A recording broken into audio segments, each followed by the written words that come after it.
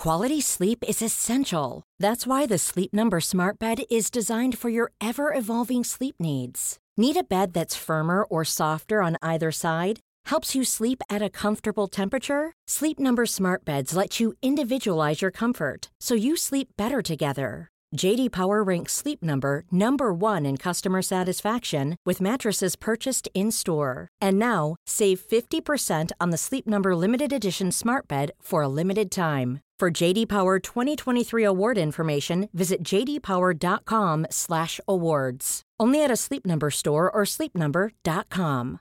Cool fact, a crocodile can't stick out its tongue. Also, you can get health insurance for a month or just under a year in some states. United Healthcare short-term insurance plans, underwritten by Golden Rule Insurance Company, offer flexible, budget-friendly coverage for you. Learn more at uh1.com. This episode is sponsored by Try Vegan, a vegan meal home delivery service that is nutritious and delicious and makes your life easier. Based out of New Jersey, they deliver throughout the Northeast. Check out more details on their website, tryveganmealprep.com. And you can get 25% off your first order with the promo code LITYOGA. So go vegan.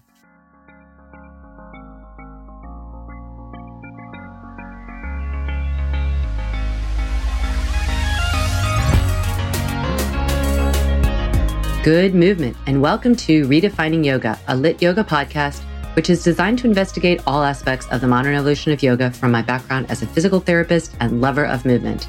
My mission is to help everyone find freedom through safer and smarter movement patterns, so together we can be uplifted, benefiting all beings. Today is Wednesday Q&A. You ask the questions and I answer. Starting off, H.M. Bush asked me, what's the best way to safely practice yoga with an umbilical hernia? So an umbilical hernia is when the part of, anytime you have a hernia, that means there is some kind of tear and sometimes a larger gap, gaping of the abdominal wall, the superficial abdominal wall.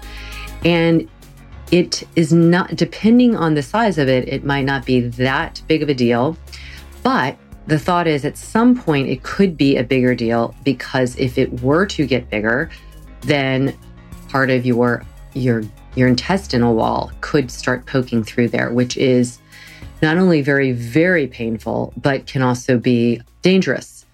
The intestines can become ischemic, which means they lose blood and start to die. And then you have to have an emergency surgery, and it's not fun. So people will get their hernias repaired if they have a large enough one to be concerned about. So with the umbilical hernia, I'm saying all of this because the umbilical hernia is not often large enough to immediately have surgery or something. It happens a lot after being pregnant because your belly is expanding along with the uterus and it's getting stretched, and the navel is right in the center. So at some point it has, especially if you start off with a innie, it doesn't have it can't be, held in place anymore. And that skin just kind of pops through. And so you have a little bit of an outie. And if it was significant enough, you can be left with the pressure of the uterus expanding on the abdominal wall.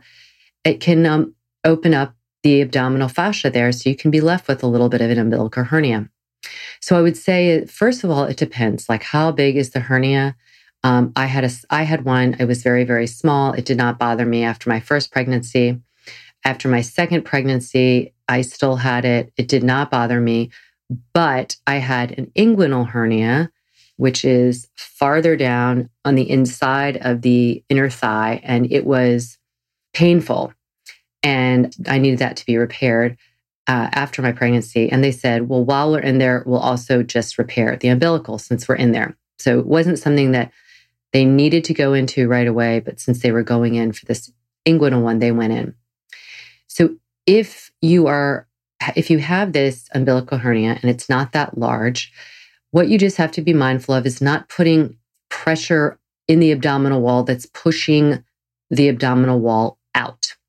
So like in the typical type crunches that people will do, that could be a place where it would be putting pressure in the abdominal wall and of course down into the pelvic floor as well. And that could actually put pressure on the hernia in a way that is not going to be good over time. So I would say more than anything, if you have the doctor, if you know that the doctor says doing whatever movement you want is fine, just watch the umbilical hernia. So if you have that clearance, then what you really want to be aware of is how to kind of pull everything. What I talk about in my yoga classes is imagining the abdominal wall as like a webbing. Like if you have a spider web, and at the center of the spider web is your navel, your belly button. And so all of those tendrils, all of these different lines of the abdominal wall pull in toward that.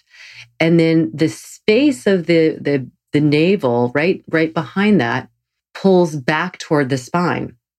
And so that effort there will hold the abdominal fascia together in a nice way that won't put more stress on it, so that when you're moving, whether you're right side up, like standing in a one-legged, leg balance, or crescent lunge, or you're in a plank, you can integrate that core in a nice way that's going to give you umbilical hernia a lot of support.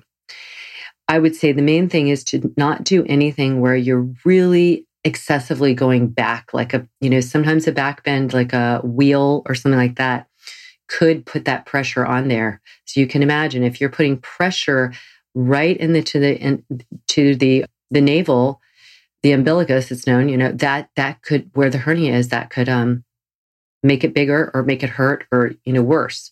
So you're going to have to be more mindful of those big back bendy type things. So that's the main thing I would say about practicing safely is use your core muscles. The hernia is there because the core was weakened in some way, as it naturally happens when you're pregnant. So other people can develop it without being pregnant, but that's your cue. Like you've got to really make the deep core muscles stronger and stay away from big, like sit-up type things where you're really curling way up and stretching and tightening that in a superficial way. You need to get deep into the muscles to give that stability. Okay, so alchemy.yogi asks, what does your practice look like when you are sick? Do you still do it every day? Well, I'm going to knock on wood because, we're talking about this in the pandemic and had been well for a long time now. The last time I was not well was after I traveled in Africa, and it wasn't traveling in Africa. It was, I think, that I had just not been sleeping, and then I was on a plane a lot, and then we were at a different altitude, climb in the mountains with gorillas, and I was just really overtaxed. And so I came home from that, and it was the first time in well over a decade I had been sick. And what I will say is I just listen to my body. If I'm feeling like I'm not sick right now, but the last couple of days I've been, in my mind, I kind of jokingly say, boy, I've been so lazy because I just have been not very productive.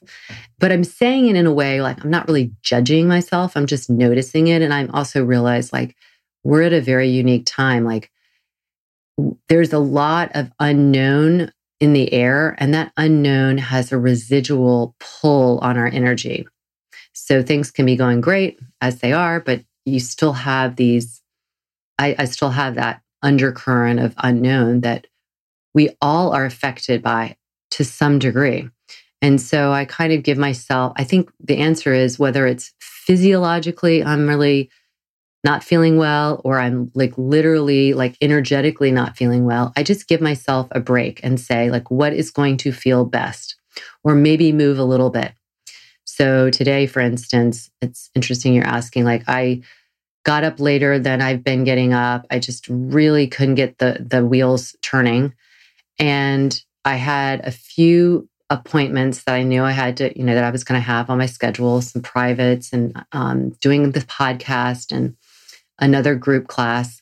And in between, I was like, okay, these are the 5 things I need to get done and I need to practice.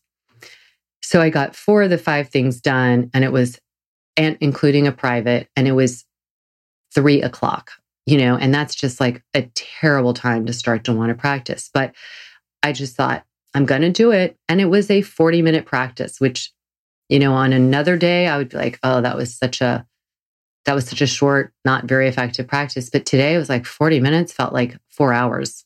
So, I just listened, and my body, my mind, mental game was just not there. I was really not in it in the same way that I normally am.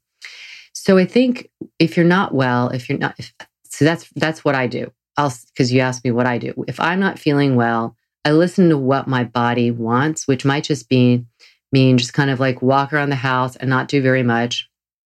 I do try and move, because movement, even in the smallest sense, is going to make you feel a little bit better. I think across the board, there's probably a few illnesses that would be the exceptions, but for the most part, the rule is movement is always going to feel better. But you could do 20 minutes on your mat. You don't have to do a full hour practice if that's what you're used to. So I think do what feels right for you, but be kind. Be kind. Like, it's okay. It's one day. Or 2 days or 3 days. It's okay. What I will tell you is, if you let it go and it becomes like 2 weeks, then it's like harder to get some rhythm back. So you might not feel well for 2 weeks, but in those 2 weeks, start moving. And again, think of 20 minutes as a win. It doesn't have to be the full Monty. Like, it's better to do that than nothing. Okay. Val Ruby asked me, thoughts on moving from open to closed hip in sequences. So that's a great question that I'm not really sure where that mindset was, that, you should never go from like a standing airplane or Warrior 3 to a half moon or something like that, or a half moon to a seated twists, for example. So that where you're opening the hip, so half moon would be opening, closing the hip would be being like in a Warrior 3 airplane or going into a seated twist. So I think that it was more that if you move more from your pelvis, it could feel very wonky. Now, there are some things like going from Warrior 1 to Warrior 2, I don't do, because you have 2 feet on the floor. So 2 feet are grounded, and you tend to move the hips. But in that process, you're the bottom of the hip, or the bottom of the lever that connects to the hip, is stuck, meaning your feet are not moving, but you're moving on top of them. So there's more of a kind of grinding feeling that can happen. And I do, in my assessment, I don't like that feeling. So I don't teach Warrior 1 to Warrior 2. But when you have that one of the feet off the floor, I think it's absolutely fine. And it's actually very, very good for the gluteal strength to practice going from a position where both hips are kind of level. So in a Warrior 3, which would be considered closed, to a more open, and you open up into half moon. And really what you're doing is you're using the torque from the floor to help you open. And here's what I'm talking about. So say your left foot is on the floor and your right leg is behind you off the floor in an airplane. So your spine is long, you're at a 90-degree angle from spine to hip to ankle. And then you're going to open so that your torso faces to the right. And you could do it by turning your right rib cage and your right thigh open. But what I think is better and healthier and really more challenging is to push your left foot into the floor and push it out, like you're trying to push it out to the left. It's called dialing, but it's like pushing it out to the left. And that torque will rotate your hip, and that will turn you to the right. And you'll feel a lot of great gluteal strength when you do that. Then coming back to Warrior 3, you have to control it. It's almost like an eccentric or slowing down control. So you turn the pelvis back to the way it was in how you started off an airplane. And then you can do the half moon again and kind of go back and forth between those two. But you can't be collapsing your left hip out to the left, because then it'll feel super grindy, because the ball of the femur has started off over to the left. So when you start turning, it's going to really feel stuck over there. So if you're not sure what I'm talking about, you can practice this at home where you stand on your left leg and you put your hands around and kind of cuff your pelvis and then lift, kind of suction up your belly so that you've really got a lot of integration there. And then push into the floor with the left foot and dial it to the left and turn so the pelvis is now facing more to the right. And then you can return it so it's facing in that starting position. And feel as if the ball of that left hip joint is just turning in the socket, but not getting stuck on any of the wall of the acetabulum. So that can be a really healthy and strong thing, but hard. Otherwise, the open and closed hip with both feet down, I don't like. So that's my thoughts on that. N. Kelhet asked me, do you take any supplements being vegan? And my answer is yes, I do. I have to say, I've gotten a lot better because I got one of the, senior citizen, I shouldn't say that because, I'm getting up there, but senior citizen type vitamin pill box. From 1 week to another, I put all of my vitamins in there for each day.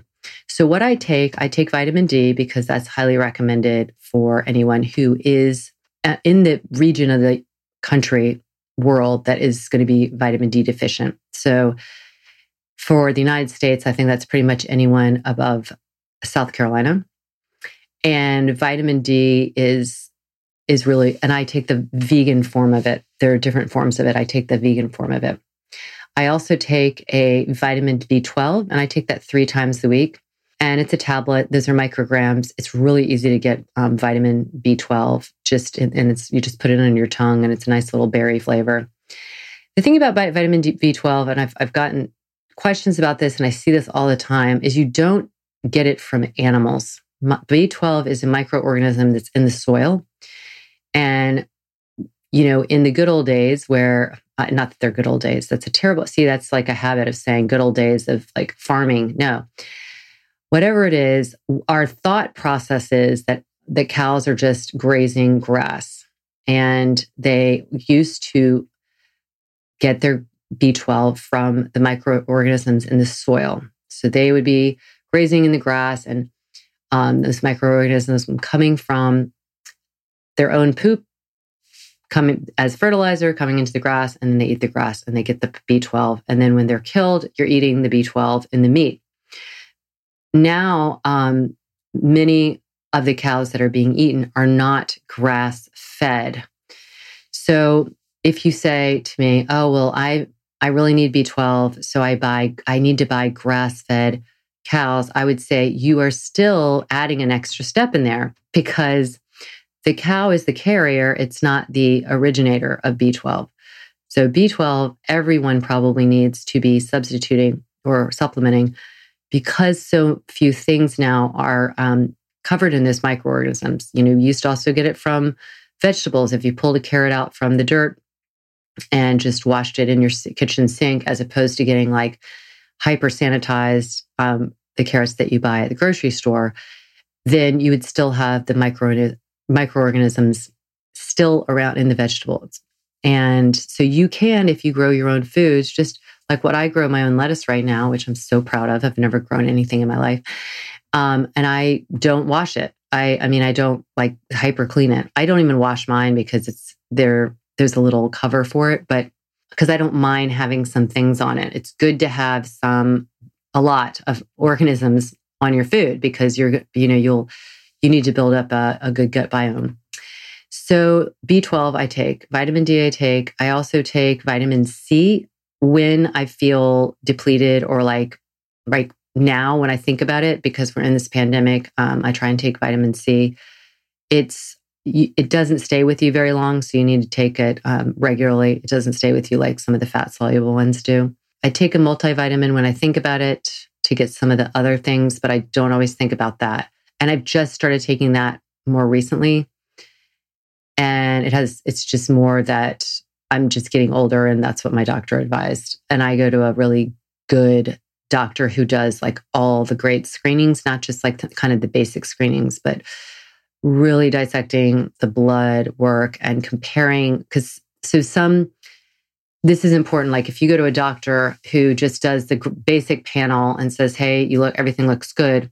There's a range and they've created that range, but they don't necessarily look at the range of some vitamin that you have in the context of compared to something else, right? So for instance, my B12 has always been normal, even since, ever since becoming vegan.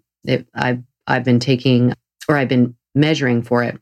And I was never taking supplements, even though it was advised for all vegans to take B12. My B12 numbers were great.